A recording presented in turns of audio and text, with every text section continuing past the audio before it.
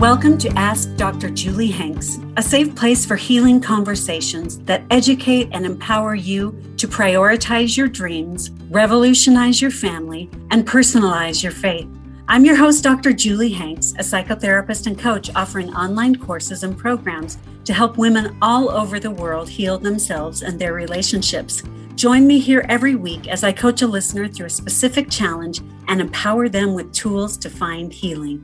Welcome back. It is frequently asked question time. So taking your questions that you submit through email or online and answering them on the podcast. Here we go. And I have Richie T with me. Hi, Richie. Hey there. Glad to be able to do this with you. We've got a lot of great questions this week. People have sent in some pretty amazing, difficult, helpful. Let's just get to it. Okay. The first question is it possible my grief over infertility was compounded by the teaching I received as a child that my most important role was to be a mother? Would it be this bad if I had had other options presented? Was it compounded or made worse? Yes. Because when something is framed as your only reason for existence, or your greatest role. Right. When you rank things like something above another contribution, and then you can't reach the greatest, yes, that will compound grief. And there was a second part, right? Yeah. So the second part is, would it be this bad if I had had other options presented? You would still have grief, because even in broader society, motherhood tends to be idealized, and people just assume, well, women are going to want to be or will be able to be mothers. So there's kind of this assumption there anyway. I think it's heightened by religious teachings that motherhood is the pinnacle of your existence. So there would still be grief. So you'd still have to process like, oh, this is something that I'm assuming this person who's asking the question wanted to have a child. There's the loss of that expectation of what my life would be like. And so just like a death, the death of expectations, you have to go through similar process to a death of a loved one. And there are 5 stages, and you can go through these in different order or weave in and out of them. So they're not just this linear thing, but it can help you to know where you are. There's denial, anger, bargaining, depression, and acceptance. Those are the stages that you work through when you're grieving something that's really important. Reading kind of between the lines in this question, it almost seems like, too, that there's some level of resentment for having that placed on this individual and that they weren't able to achieve that. How do you deal with that after you've made it maybe through the grieving process? I think that's part of the grieving process. The grieving, like, oh, I learned some things that have made this journey even harder than it already is. Like, that's tragic and that's sad. And I think that's part of the grief. All right. The next question, this one is particularly for you, Julie. Oh, yikes. Does your husband agree with everything that you post online? And if not, how do you work with conflicting viewpoints on topics that hold such importance in your life? So the answer to the first question is absolutely not. He does not agree with everything that I post online. And he actually doesn't know a lot of what I post online because he doesn't spend a lot of time online like I do. And he's not on social media. So I kind of do my thing and he does his thing. And then we come together in the things that we share. We have hard discussions. And sometimes I say, this isn't really going anywhere, or I don't feel like you're listening, or he'll say, I don't feel like you're listening. And then we'll kind of end the conversation. But we've had to practice a lot of differentiation of self, which is the ability to be a separate individual while remaining connected to loved ones. So as we've gotten older, we have become more and more different. We do not agree on politics, on a lot of issues regarding politics. We belong to the same faith tradition, but we see things very differently. So in some really important areas, we are on different pages, and we can still remain connected and still be loving and still be respectful and still have fun together and still share our life together. And so it takes a lot of practice, because it can be really scary when you diverge in certain important areas as a couple, Mm-hmm. but it doesn't have to mean disconnection. So much within the culture when we're married, we're taught to be one. And I'm betting that that's where a lot of that confusion kind of comes about, right? One in purpose, one in political, one in viewpoint. Right, Yep. right. And I view that as one in like commitment and growth together, right? Like we have a commitment to each other. And one does not mean the same. It means coming together with common purposes, right? Like we both want to be good people. We want to be good parents. We want to follow the Savior. We have a lot of things that are really important that do overlap where we come together. But if both people think exactly the same things and feel exactly the same things, then one of you is not being real in the relationship. Because that's just not how humans are. Speaking of children, you brought those up just a second ago. How can I teach my children of the hardships of parenthood rather than romanticizing it or scaring them? I think be realistic.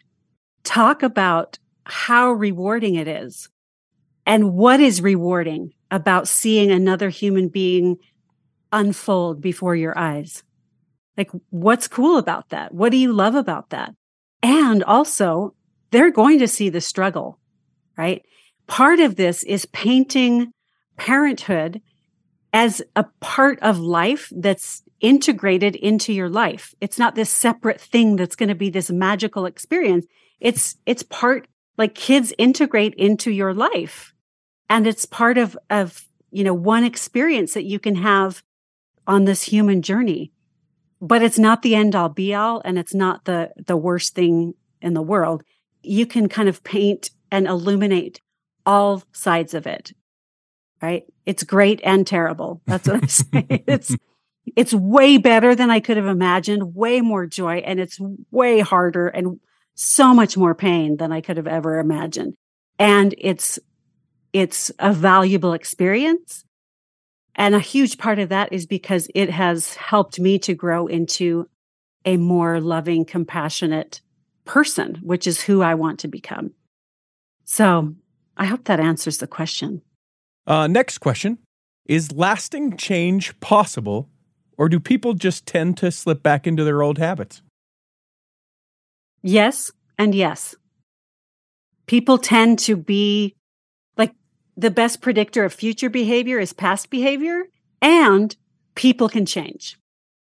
And the way you know that they've changed is their behavior changes. Right? So, behavior speaks louder than just saying, oh, I've changed. I've really changed. Show me. How do you demonstrate that change? So I wish I had more information about what this specifically was referring to. Mm-hmm. Yeah, I mean, my mind sort of muses that it's something where, the partner has promised to change something, and then in the path of trying to be or change it, maybe they've slipped up or had those occurrences where those old habits have come back and maybe rephrased, like how long do you wait and sit for change to be possible? Or when do you say, this person is not going to change? I think maybe that's interpreting this question differently, but. Yeah.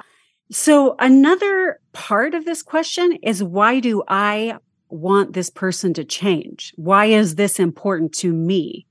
Am I making this about me when it's not? Am I like, am I making a bigger deal about this than I need to?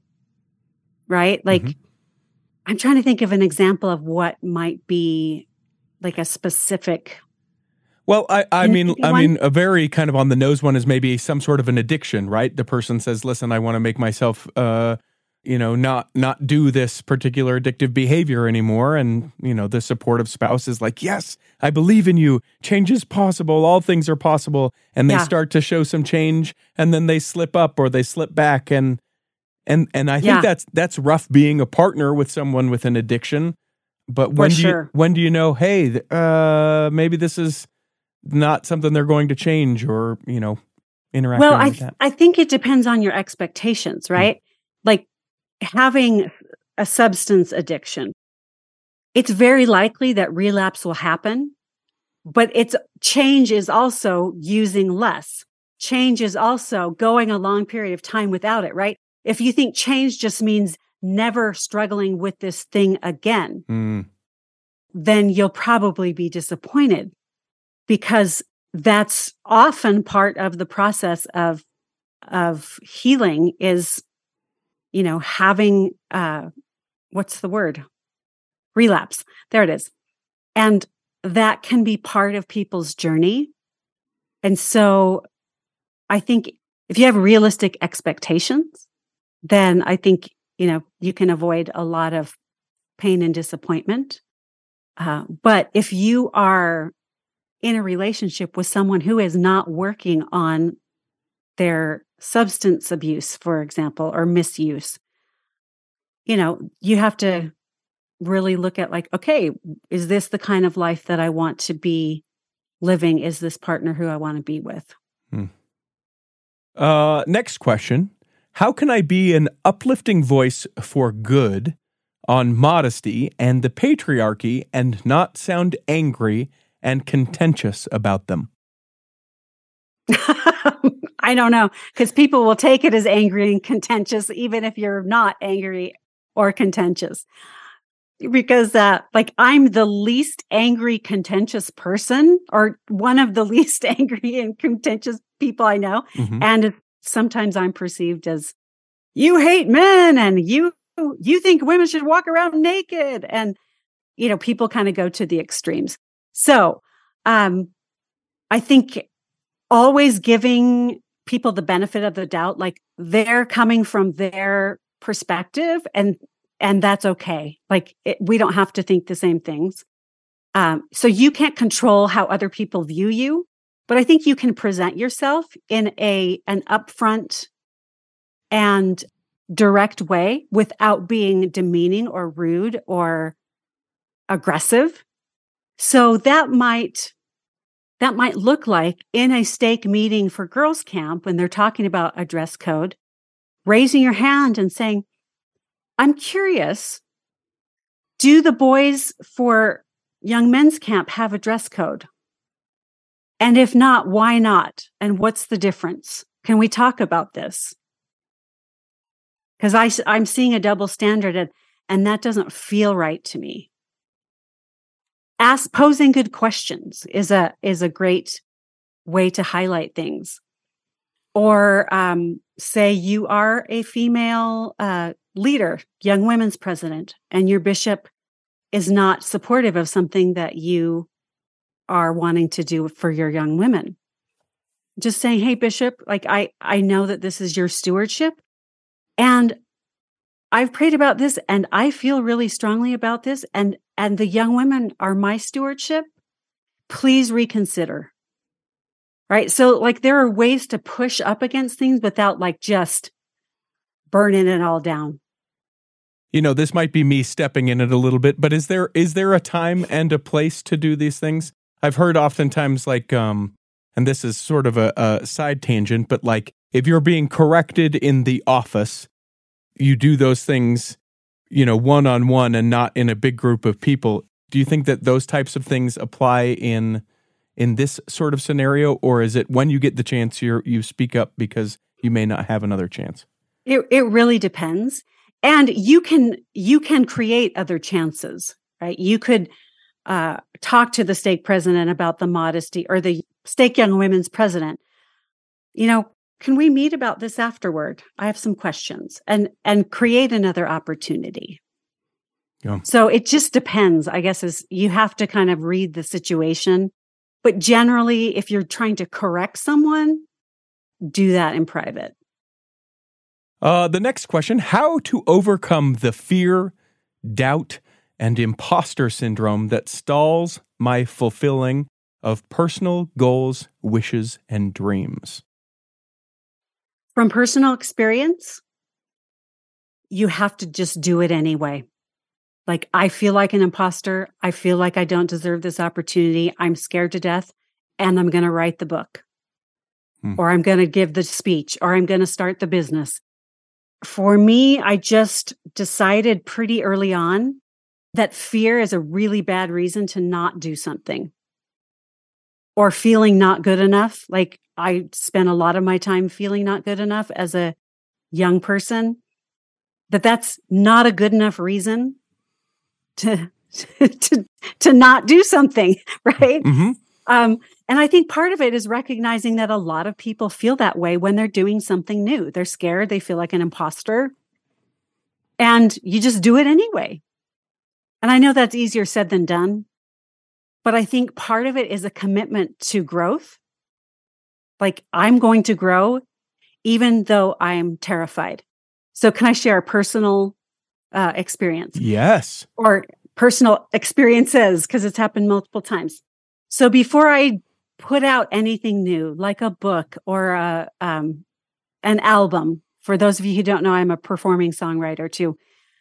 I generally have a huge breakdown, and I'm on the floor crying, saying, why do I do this to myself? Why do I have to put things out in the world? Why can't I just keep it to myself? And my husband says, because you want to make a difference in the world. And then he comforts me, and I'm like, okay, yeah, you're right. Every time. And it's just like, okay, feel it, move through it, and then stand up and do it anyway. That's my best advice. Yeah. I like to reflect back on something that you had said earlier too, is that, it depends on what you deem success to be. We think that we need to do this thing, and successful is right out of the gate, I'm going to have a New York best-selling book or something like that. And maybe success is that you sat your butt in a chair and actually wrote something and put something out. So it's almost a reframe of what we think is success or not being an imposter.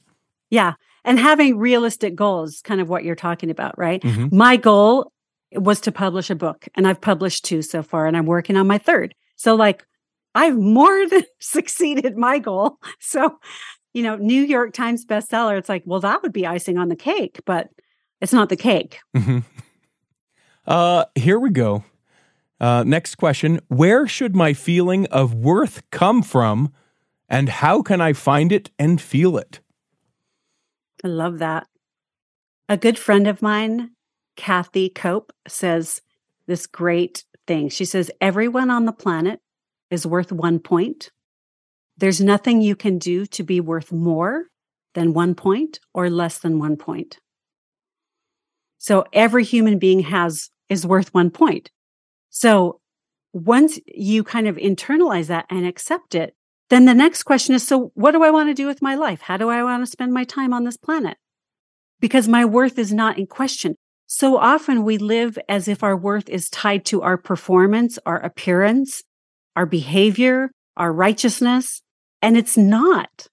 So unlinking our performance from our worth is so important. Now, it's easier said than done, yes. right? But like, I will tell myself when I start getting into that contingency-based self-worth of like, oh, well, I did well in this, so I'm worth more. It's like, nope, 1 point. Or I failed in this. I'm like, no, 1 point. Nothing changed. Nothing changed. I just, this book wasn't as great as I thought it would be, or wasn't as well received, or whatever. But 1 point still. And so I use that all the time to remind myself that human beings have worth because they exist. And if you come from a religious point of view, which I know a lot of our listeners do, you are a child of heavenly parents. So that's it. Like one Yep. point. You know? Drop mic, done. All right, this next one. Even if I have a great day, I am exhausted and feel empty at the end of each day. What am I doing wrong? I've been to therapy and say the affirmations that she gave me, but it's not helping. Okay, so I would ask this person, when did that emptiness start? When's the earliest time that you felt the emptiness? Often we bring those kind of pervasive feelings with us from our childhood. So I would ask that, like, when's the first time you felt that emptiness? And depending on what they said, that would kind of dictate what I would say next. But I would suggest going back to your therapist and exploring when the earliest time is that you felt that and what was going on for you then, because there may be some leftovers from like leftover emotions from something else that you're carrying into your adult life or current life. How do I navigate my personal growth and still support my children? Well, I think just how that's framed is part of the problem. Mm-hmm. It's framed like, like this or that. Like, can I do both? And we're sent this message particularly as women. It's this or that. It's you take care of yourself or you take care of others. When it's both. So it gets back to ranking. Like, do I rank other people above me or do I rank my needs above others? You rank them equal. And now you have to figure out how to negotiate, how to do both, right? One thing to keep in mind, and that's helped me in kind of figuring this out, is the recognition that I am modeling for my children how to be an adult. Am I modeling something that they would want to grow up and be like? Because I'm giving them the default model of what an adult is like and does and feels and says. And so that helps me and has helped a lot of women I work with. It's like you taking care of you is taking care of your kids because you're modeling that they can do that when they grow up.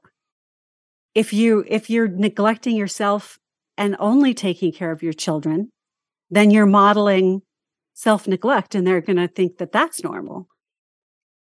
So it's putting your arms around all of it.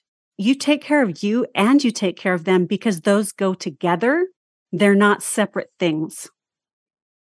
Last question. We're bringing it home. Are you ready for this one? Okay, I'm ready. How to raise children while participating in a religion. I'm so scared that they will resent me if they decide that my religion is not for them later in their life. Oh, that's a good one. Okay. Children need some kind of structure in order to grow up. You cannot raise your children without a culture. Culture is just like the way we do things. So if you're raising them in a religion, that's going to inform the way we do things. If you're raising them in another country, that informs the way you do things. If you raise them in a different religion than you're in. So there's always going to be some framework, or there needs to be, for growth and development.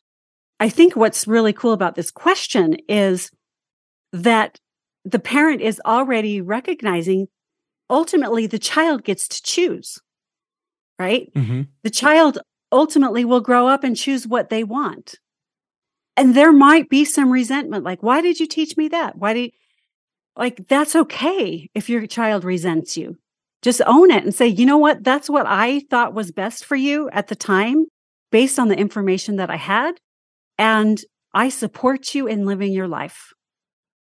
Walked out a little bit with children and the ability and agency, something we hear within the Church of Jesus Christ of Latter-day Saints quite a bit. Like questions around like if they're to be baptized or, young men into the priesthood or, going to church, even going to church on Sunday. How do you navigate or encourage people to navigate if kids are like, nope, not going to do that, versus the house rules of like, nope, this is what we do while you live here. Like where's the balance and agency with those kind of things?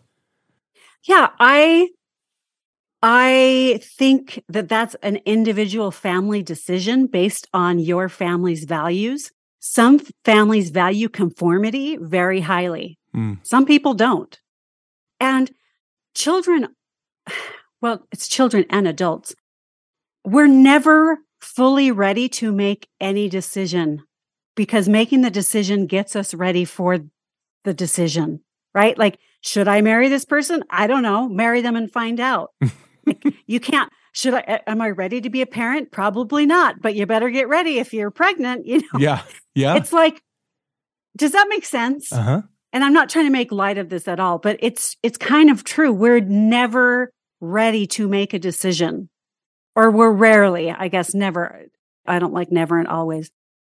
So 8-year-olds, they're not equipped to make a decision. They have no idea what it means. They're doing it because you think it's a good idea, and that's why they go to school, and that's why they do a lot of things, eat their vegetables.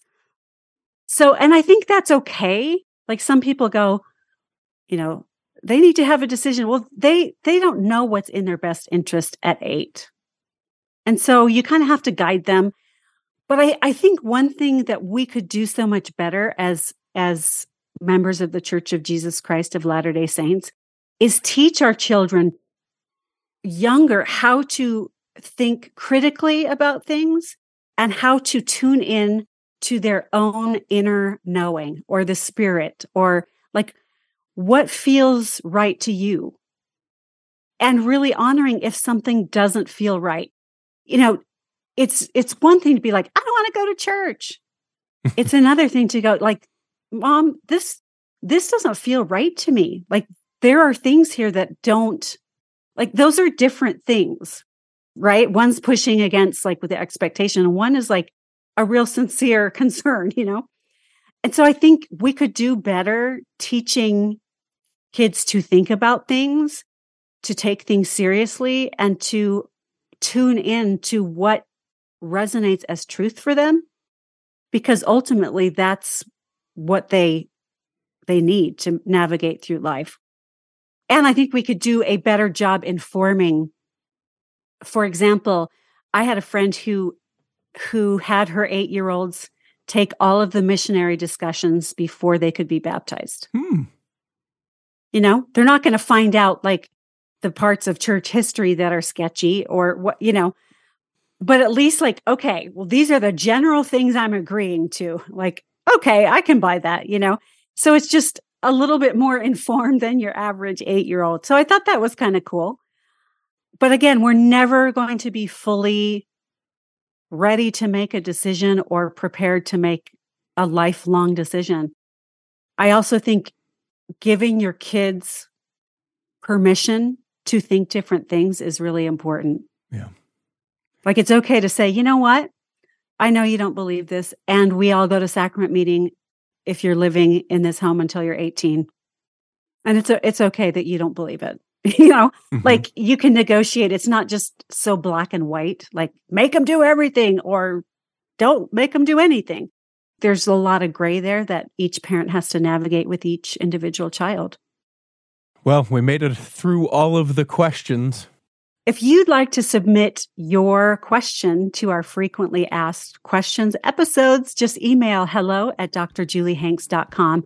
And if you want to be on an episode, like talking with me live, you can also email hello@drjuliehanks.com. Hi, friends. Have you ever thought of working with me as your personal coach? Well, I have a couple of openings for women in Utah or virtually all across the globe, and I would love to work with you. I'm a licensed therapist, and I've been specializing in women's emotional health and relationships for nearly 30 years, and I've transitioned to doing personal coaching. I love it, and I'm excited to work with you. I help women making career and life decisions, communication training, moving on after children have moved out of the home or after divorce, finding your passion in life, or creating partnership in your marriage and family. I also work a lot with faith transitions and mixed faith marriages. I'm confident that I can help you create the life you love. I can't wait to work with you. And you can use code 150OFF For $150 off priority coaching with me, go to drjuliehanks.com/coaching or email hello@drjuliehanks.com for more information. Again, that code is 150, so 150 off OFF.